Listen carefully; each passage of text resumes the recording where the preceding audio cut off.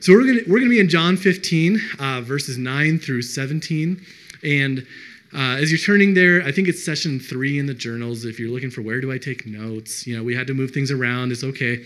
But one thing about this passage is that John 15, 9 through 17, it's an explanation.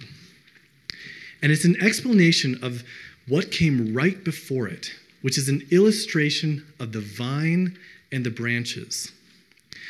And in this section, what has happened is that Jesus, Jesus is with his disciples. It's the Last Supper. And he knows that his hour is coming. It is upon him. And he has resolved to love his own until the end. To love his own to the end. And in John 15, Jesus says, I'm the true vine. You are the branches. Every branch in me that doesn't produce fruit, he removes. And he prunes every branch that produces fruit so it'll produce more fruit. And he talks about remaining in him.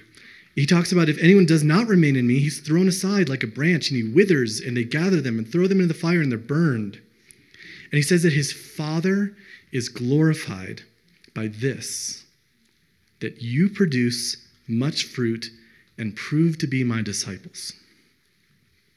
So knowing that, let's get into verses 9 through 17. And kind of like, I acknowledge it's kind of late in the conference. Maybe you're already woken up from the wave we just did. But let's stand as we read verses 9 through 17 together. Would you guys stand with me? Starting in verse 9. As the Father has loved me, I have also loved you. Remain in my love. If you keep my commands, you will remain in my love, just as I have kept my Father's commands and remain in his love. I have told you these things so that my joy may be in you and your joy may be complete. This is my command, love one another as I have loved you. No one has greater love than this, to lay down his life for his friends. You are my friends if you do what I command you. I do not call you servants anymore because a servant doesn't know what his master is doing. I have called you friends because I have made known to you everything I've heard from my Father. You did not choose me, but I chose you. I appointed you to go and produce fruit, and that your fruit should remain, so that whatever you ask in the name of my Father, the Father in my name, he will give you. This is what I command you. Love one another. Would you pray with me? Father, thank you for this conference, God. I thank you for what you're doing here in our midst, God. Thank you that you are living and you are active, God, that your word is powerful, that it's sharper than any double-edged sword. God, I pray that your word this morning, the things that we've heard this weekend, they would penetrate our soul, our spirit, that we would leave this conference changed. Give us grace, Lord, this morning to hear your word. Lord, we ask you to bless our time together. In your name we pray, amen. Yeah, okay, you can have a seat. Okay, I have a question. Did anyone here bring a stick with them? You brought a stick. Ben, can you come up here with that stick? Let's give Ben a round of applause. Ben, where did you find that stick? Okay. It's a true thing. Did anyone else bring a stick? Mitch brought a stick. Give Mitch a round of applause. Come up here, Mitch.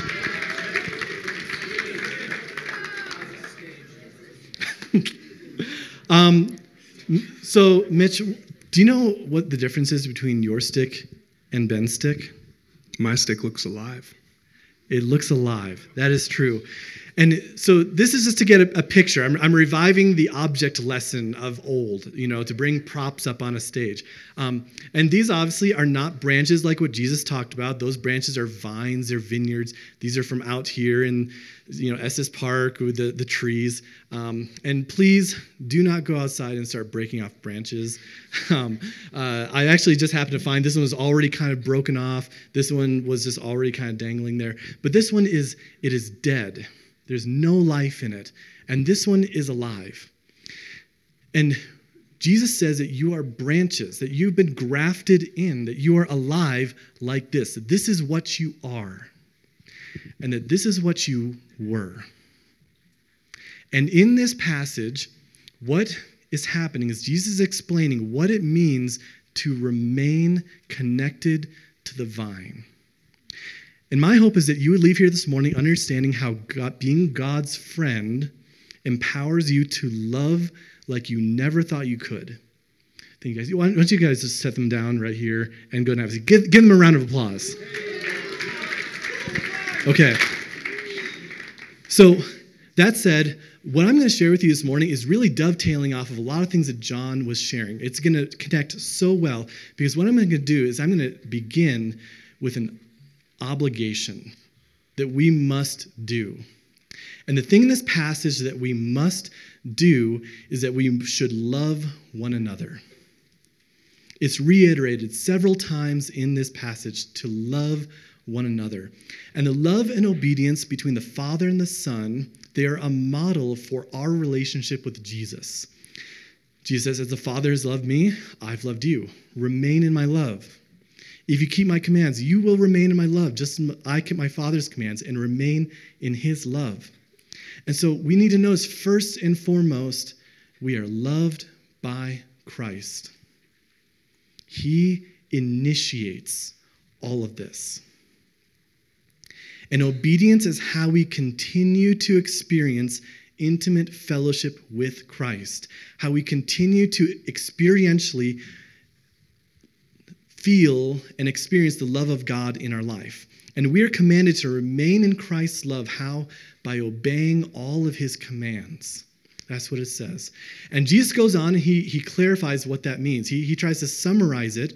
And he says in verse 12, this is my command. Love one another as I've loved you. And this doesn't replace the commands of Christ. This does not replace any commands that the Bible imposes onto our life. But what it does is it summarizes them. It is the second commandment, of the greatest commandment ever. To love your neighbor as yourself. This is like the first. To love God with all your heart, soul, mind, and strength. The two are intertwined in ways that you just cannot separate. And so we should love one another. There's an unbroken chain in this. In this passage, in any part, when we think about loving God and loving others, there's an unbroken chain between love for God, how love for God produces love for his Son, and that love for his Son produces obedience to the Son. And obedience to the Son is especially tested by our love for one another. And so this morning, you know what you should do, but I want to give you 4 reasons that we should love one another. And if you're taking notes, what you might want to do, you might want to put these 4 reasons on one half of your paper because we're going to have 4 other reasons, okay? Now, don't worry, we're going to go through them pretty quickly. So the first reason, a godly reason that we should love one another is that it proves we are friends with God. And when I say proves that we're friends with God, what I don't mean is it's not like we're trying to prove it. We're not like trying to prove we're friends with God. This is like a mathematical proof. In mathematics, if A equals B and B equals C, what does A equal? C. That's a mathematical proof. It's just a logical conclusion. And what Jesus says, he says, you are my friends if you do what I command you. Jesus isn't saying you got to do a lot of stuff to be, my friend. He says, well, the way you know that you're my friend is, well, do you do what I command you? And in verse 16, he says, you did not choose me, but I chose you. And in God's love, he's declared us to be his friends. Jesus has initiated this relationship. He chose us, and we did not make Jesus our friend. He befriended us through the gospel, that we were all like once this dead branch without life. As Caleb was talking about at the beginning of this conference, we were dead in our sins and our trespasses, but he has made us alive with Christ. And that on the cross, he has forgiven our sin, and he has given us the gift of his righteousness. And why did he do this? Why did he do all this? John answered last night, because God himself is love. He is love. And everything that God does is a product, it comes from his being. God's doing comes from his being. That everything that God does is an expression of his character and his attributes. And so God is love, and in love, he has befriended us in Christ. And so not only does God's doing come from his being, but our doing comes from our being. And that's what John talked about last night. If there's anything, man, that truth that essence precedes existence is fundamental. It will radically change your life if you operate in that mode. And John explained last night how you derive that from the scriptures. And we're not going to get into all that, but we see that who we are is fundamental to what we do. And as John said last night, your duties or obligations are those things that naturally flow from your identity. And he is so right. I could not emphasize that more. And so we should love one another because we are God's friends. And this is what he has commanded us to do. You know, there's a lot of relationships in the world that don't operate this way. Like in work, you know, you don't do what your boss tells you to do because, oh, he loves you so much. No, like if you don't do what he tells you to do, you're going to get fired. If you don't do the assignments in your class, you are going to get an F, probably. And in the state, you know, if you go and you speed, you know, the officer is going to give you a ticket. They're enforcing the commands of the land through force. And in parental relationships, parents and children, parents command children to do things all the time. And they don't have to always give the reason. And these relationships operate this way because God has designed it to work this way. You know, and it's good. It is good that they operate this way. It's good for people that, you know, every time they get pulled over, the cop doesn't have to explain, well, here's why you should really obey the laws. No, he says, okay, here's the fine, pay the fine. And that's how we stop bad things from happening in the world. But in the church, obedience is not forced by coercion. In the church, obedience is a product of love. And that is how the church is so different than the state. And in each of those relationships, though, in the state, in work, or in your parent, in your teacher-student relationships, and in some degree in parents and their children, we follow those who lead us as strangers. Why is that? Because we don't need to be given the reason for the command. Like when the cop pulls you over, they don't have to be like, well, here's why it's 35 in this speed zone. So therefore you should pay the ticket. No, they say, well, here's the ticket. And he doesn't have to give you the reason. Your teachers, when they create assignments, they don't have to give you the reason for the assignment. They say, well, here's the assignment. Do it, or I guess you maybe will not score any points on this assignment. And you say, okay, well, I guess I'll do it. You know, they're not forced to. And every time a parent tells a child, oh, okay, clean up your room, they are not obligated to give the reason. And so in those relationships, we follow as, to some degree, like strangers. We don't know the big picture sometimes, or we're not given it. But in this relationship with God, what makes friendship so sweet is that you share common aims and goals. And what Jesus has said is that I do not call you servants, aka slaves, anymore, because a servant doesn't know what his master is doing. I have called you friends, because I have made known to you everything I heard from my Father. And so what makes friendship intimate and sweet is you have common aims and goals. And we follow Jesus as his friend, as he's revealed the big picture to us. He gives us the commands, but he gives us the reasons why. If you read through the Bible, anytime you see a command, you will usually always see a reason for the command. And Jesus has not hesitated to share with his disciples anything the Father has told him to tell them. He's revealed it all. He hasn't held anything back. And there's more that he's going to teach them in the years to come through the Spirit. But he has not held back at all. And loving the church, more specifically loving Christians or the Christians in your campus group, it shows that you have embraced the core aim and mission of Jesus, to love the church. Strangers and slaves, they do not need to internalize the aims and goals of their master. They just need to know, okay, if I don't do this job, I'll get fired. Okay. They don't need to internalize those goals. But as friends, we are called to embrace those aims, those goals of Christ in our own lives. And we follow Jesus knowing the big picture. He's invited us in to see this eternal cosmic purpose of God. It is mind-blowing. Second reason that we should love one another is because it produces fruit that remains. Loving one another, it produces fruit that remains. Verse 16 says, I appointed you to go and produce fruit, that your fruit should remain, so that whatever you ask in the Father in my name, he will give you.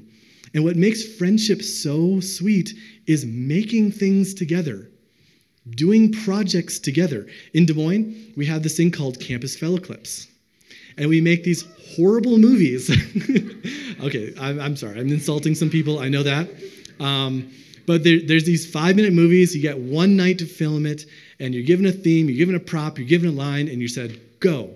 And, if you had your parents watch the movies, they'd probably be like, what is that? But the awesome thing about experience is that you're building something together. You're making something with these people, and you're building friendships together. And doing something together, it can bring together very polar opposite people. Like Thor and Quill. I'm borrowing Caleb's analogies here. Place. He looks so much like Caleb with the beard. He's insulted now. But Thor and Quill, they are polar opposites. They're always fighting with each other. Who's going to be in charge? Who's leading the ship? Who's leading the mission? All that kind of stuff. But then when push comes to shove, when they have a common mission, a common enemy, they come together and they resolve some of those conflicts and differences. In the running story of their relationships, there's always kind of some fighting going on. But the thing is, when you do a project together, you build relationships with one another. And with what's happening here is that the product of fruit shows how we labor with Christ. We labor with Christ. What does Jesus says about the fruit? It's your fruit. That your fruit should remain. That's weird, isn't that? We think God is the one who changes hearts, yes, But Jesus here, he says that your fruit should remain. And we know in the big picture, we are a branch connected to the vine. We would not produce fruit if we can't do it without Jesus. And even in this verse, he talks about prayer, our dependence upon Christ. But in the producing of fruit, we are doing something together with Christ. And we are building friendship in that relationship. Strangers and slaves, they do the work alone. Or they do the work with other slaves and other servants. But friends do work together. And that is so instrumental. That loving one another, it produces fruit that remains. Third reason, it promotes closeness with Jesus. Closeness, open intimacy, fellowship with Jesus. Verse 10 says, if you keep my commands, you will remain in my love. And another thing that makes friendship so sweet is the building of friendship, the building of close interpersonal relationships, knowing one another. And this is, you see the counter example to this in Jane Foster and Thor. What happens? They get married. And then the marriage just dissolves. They stop spending time together. They're doing all their work separately. They stop doing things together. They stop talking to one another. And it's a sad, sad story. You know, Love and Thunder, Thor, you should watch it. It's a pretty good movie, I think. But what makes friendship so sweet is that you get to know each other more and more and more intimately. And for some of us, we build those relationships as we do things together. You know, we go climb a mountain. You know, we go hike up this, thousands and thousands of feet in the air together, and we get to talk along the way. You know, but when we do things together, we feel like, yeah, we're building a relationship. And others, it's sitting across the table, face to face, for hours on end, talking about nothing and everything all at the same time. Or 10-hour car rides, out to Estes Park, Colorado. But for Jesus, it's as we love one another, as we do those things, for Jesus, we experience greater intimacy and fellowship with him. That as we love one another, the love of Christ is coming through our life, and we are getting to know him more and more. And so we should love one another because it helps us to know Christ more. In a really crazy way, as we try to love one another, we see our sin more and more. And the love and the mercy and the grace of God becomes more and more real to us along the way. Fourth reason we should love one another is that it perfects our joy. It brings it to completion. We're not going to be all smiley, happy all the time. Like, that's not what I mean by perfects. Is, we're going to have sad days, all that kind of stuff. But it brings to completion our joy in Christ. What does he say? Verse 11, I've told these things so that my joy may be in you, and so that your joy may be complete. And what makes friendship so sweet is the pleasure that you derive from the pleasure of the other. When you give a gift to your friend and you get more pumped about their expression than they're getting pumped about getting the gift. Does that make sense? What makes friendship so sweet is that experience when it's like, I get a joy out of the fact that you are rejoicing in what is going on here. And the joy of Christ, what he says, that my joy may be in you, what he's talking about is he's talking about the finished work of Christ. That the joy of Christ was to purchase your salvation on the cross. That it would be finished. And that joy of Christ, like a master artisan with this completed work, would be in you. That you would rejoice and have joy in the fact that Christ has done it all for you. That he has paid a debt that you could never pay. But the second part says, and that your joy may be complete. And our joy, completed joy, it's the joy of experiencing Christ's continuing work in you. Christ's continuing work in you, making him more like you in the here and now. And so what makes friendship sweet is the pleasure that we can derive from knowing that Christ is working in us. From his pleasure. Strangers and slaves, they don't care if their master is happy. Unless if it's like for some ulterior motive to get a raise or something like that. They don't really care fundamentally if their master is happy. They just don't want him to be angry. But as friends, we get to enter into a fullness of joy, the joy of Christ, and through obedience to him, we get to experience pleasure, knowing that Christ is working in us and through us. So those four reasons are that it proves we're friends with God, it produces fruit that remains, and it promotes closeness with Jesus. And fourthly, that it perfects joy in Christ. I know some of you guys are counting 4. But the thing about this is that though we may be this branch connected to the vine, this is your identity. You are alive in Christ. Oftentimes what happens is that we feel like this. We walk through life and we feel as though, you know what? I don't feel close to Christ. I feel kind of dry, like what's going on inside of me. I'm trying to do the right things. I'm trying to love one another, but it's just not joyful. And so what I want to give you are 4 reasons that our flesh wants to love one another. 4 reasons that your flesh wants to love one another. Because you can do the same thing. You can do the right thing for all the wrong reasons. And your flesh, what it wants is wants you to be and feel and experience like this dry branch.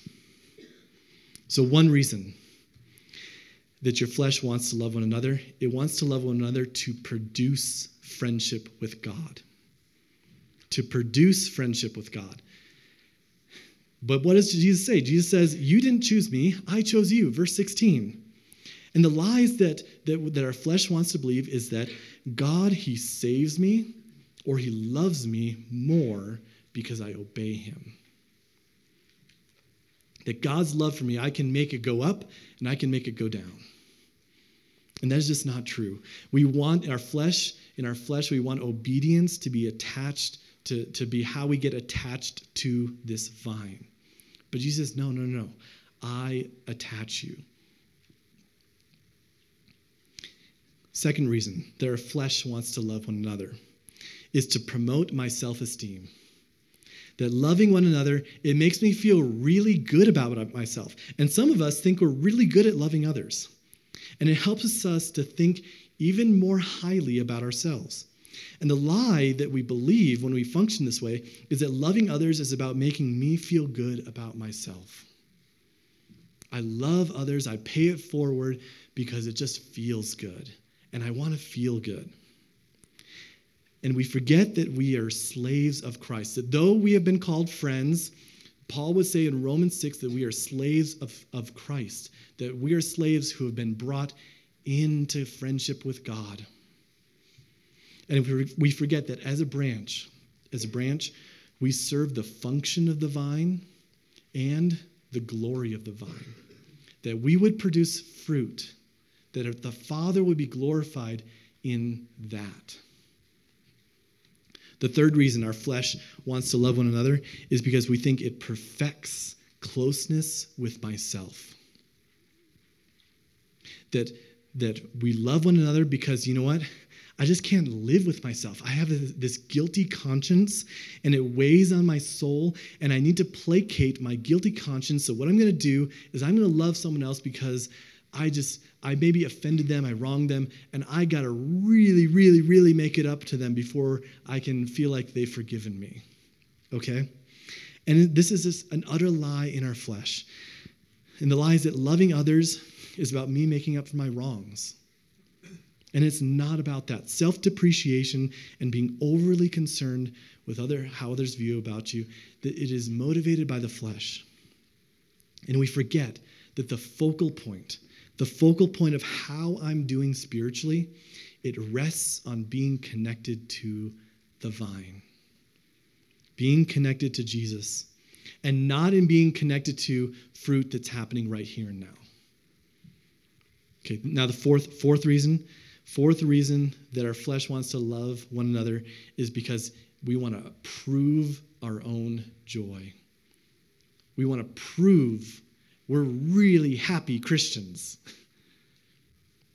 Some of us think we need to feel before we follow. That if we don't feel like it, that maybe, okay, well, I'm maybe not gonna obey it because I'm just not feeling like it right now. And what this does is this inhibits 2 things. This can function one of 2 ways. Either one, it inhibits the vine from producing fruit in the branches because we just don't obey. We don't love one another. We say, I don't feel like it. I'm not going to love them. Case closed. And we inhibit fruit from being produced through us by the vine. The second thing it can inhibit is that it can inhibit your joy. You could think, you know what? I need to prove my joy in Christ. And we forget, we disconnect, we cut ourselves off from experiencing the joy of obedience. We think of obedience as the end. Obedience is not the end. Obedience is the only pathway to complete joy in Christ. And if we think of obedience as the end, we will always be unsatisfied. And so we don't need to prove that we're really happy, joyful Christians. That obedience is the pathway to joy. And so as we close, I just want you to think about a few things. There we go. Okay. Oh, I'm sorry. I think a page didn't print out. So I'm just going to do this from memory. Okay, a few things to close. One, I would encourage you to spend 5 minutes considering where you are at. When you spend time with the Lord today, when you break up and go to wherever you're going to spend time with the Lord, take 5 minutes and consider this past year. What have you been motivated by? Why have you loved the other Christians in your life? If you were to kind of put a check onto, one side or the other of the box in each of these areas, what side would it be in? And if you find that you've been loving others for fleshly reasons, repent. Turn away from it. And rejoice in Christ's finished work for you, that his joy would be in you. And if you find godly reasons, praise God. Just take a moment and just rejoice. God, thank you that you are working in and through me. Let the joy of Christ be complete in your life. So take just 5 minutes when you spend time with the Lord today and just consider, why have I been loving other people? Is it because of these reasons or is it because of these reasons? Second thing I'd encourage you to do is to obey Christ wholeheartedly. Leon Morris, I'm going to have to read this quote from the screen, but Leon Morris writes this. He says, "It is no cheerless, barren existence that Jesus plans for his people, but the joy of which he speaks comes only as they are wholehearted in their obedience to his commands. To be half-hearted is to get the worst of both worlds." And friends, we need to resolve to obey Christ wholeheartedly, that if we are 50-50, if we are not wholehearted, if we're half-hearted, the world is going to look at you and they're going to say, that person's a Christian, and they're going to treat you like a Christian. You're going to get guff, you're going to get flack, you're going to get the worst of that world. And if you're half-hearted in your obedience, you will experience internal guilt that is the worst of the Christian life as well. So friends, when Jesus says, this is my command, love one another, resolve, out of love for God, of love for Christ, love for his son, I want to love you, God. I want to obey you, Jesus. So thirdly, love one another wholeheartedly. This is the command he's given. Love one another wholeheartedly. And there's 3 things in this passage that would help you to understand, okay, how do I do that? How do I do that? 1, choose your friends. Choose your friends. Jesus says, you didn't choose me, but I chose you. This is how he demonstrated friendship. And in life, either you will choose your friends or your friends will choose you. And if you allow your friends to choose you, you will have friends that surround you that just feed your flesh naturally. So resolve, choose who your friends will be. Secondly, befriend other Christians. Befriend other Christians in your life. What is it that Jesus does with his disciples?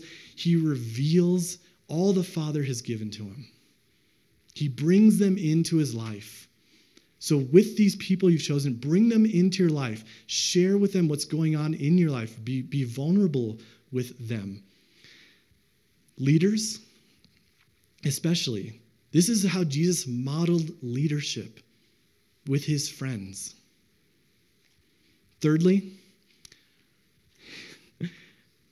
put the third one up. Give up your life. Give up your life. This is the love, the greatest form of love amongst friends is to give up your life. And if Eric Semjanow, DMAC director, could be here with us, you know what he'd say? Some of you guys don't need to go and die for one another. You just need to go do the dishes. serve one another. If you're going to love people by laying down your life for them, it's going to involve time, energy. You have to give up like preferences and decisions. And I would encourage you, do it wholeheartedly.